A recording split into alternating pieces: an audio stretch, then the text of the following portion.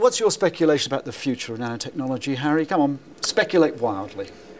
Well, I think I look at the work of people like John Walker, who determined the structure of ATP synthase, as one of the most exciting advances in understanding of recent years.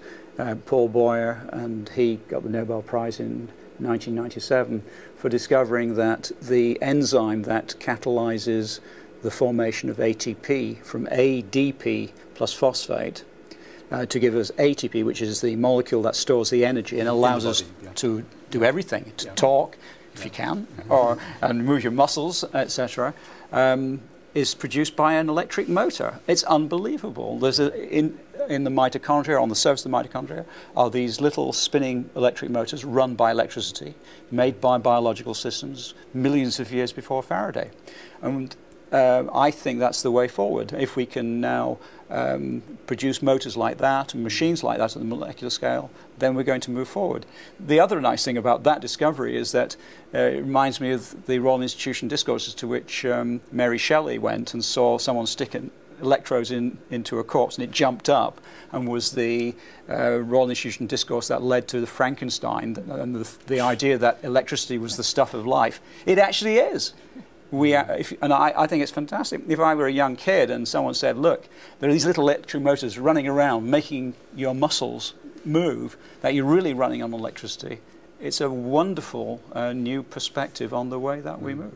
And I think it also shows us what we as nanotechnologists should aspire to. If these living systems can get all these globular proteins and build an electric motor, surely we who are able to do something as beautiful as this, as we see on the screen, can produce electric motors that size too. Jim, final comment? Yeah, well, I'm working on that. You know, I did produce a molecular rotor, okay, yes, which is only about 1 nanometer in diameter. But yeah, if I had to look into the future, I mean, there it is on the screen.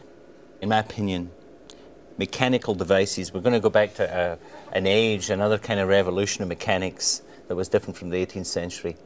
And machines, and there are many reasons. Because of energy, because of efficiency, because of the similarity biology, we will go back, we will come upon a new machine age, and that machine age will have a much broader range of applicability than microelectronics, and it will also be something that will have a bigger economic impact than microelectronics. Okay, so that's my crazy prediction. Well, we've only got a few billion nanoseconds to go until the end of this programme, so I'd better quickly say thanks to Harry, Jackie, Jim and Peter, and to you for watching. Join us again to find out about the next big thing. Goodbye.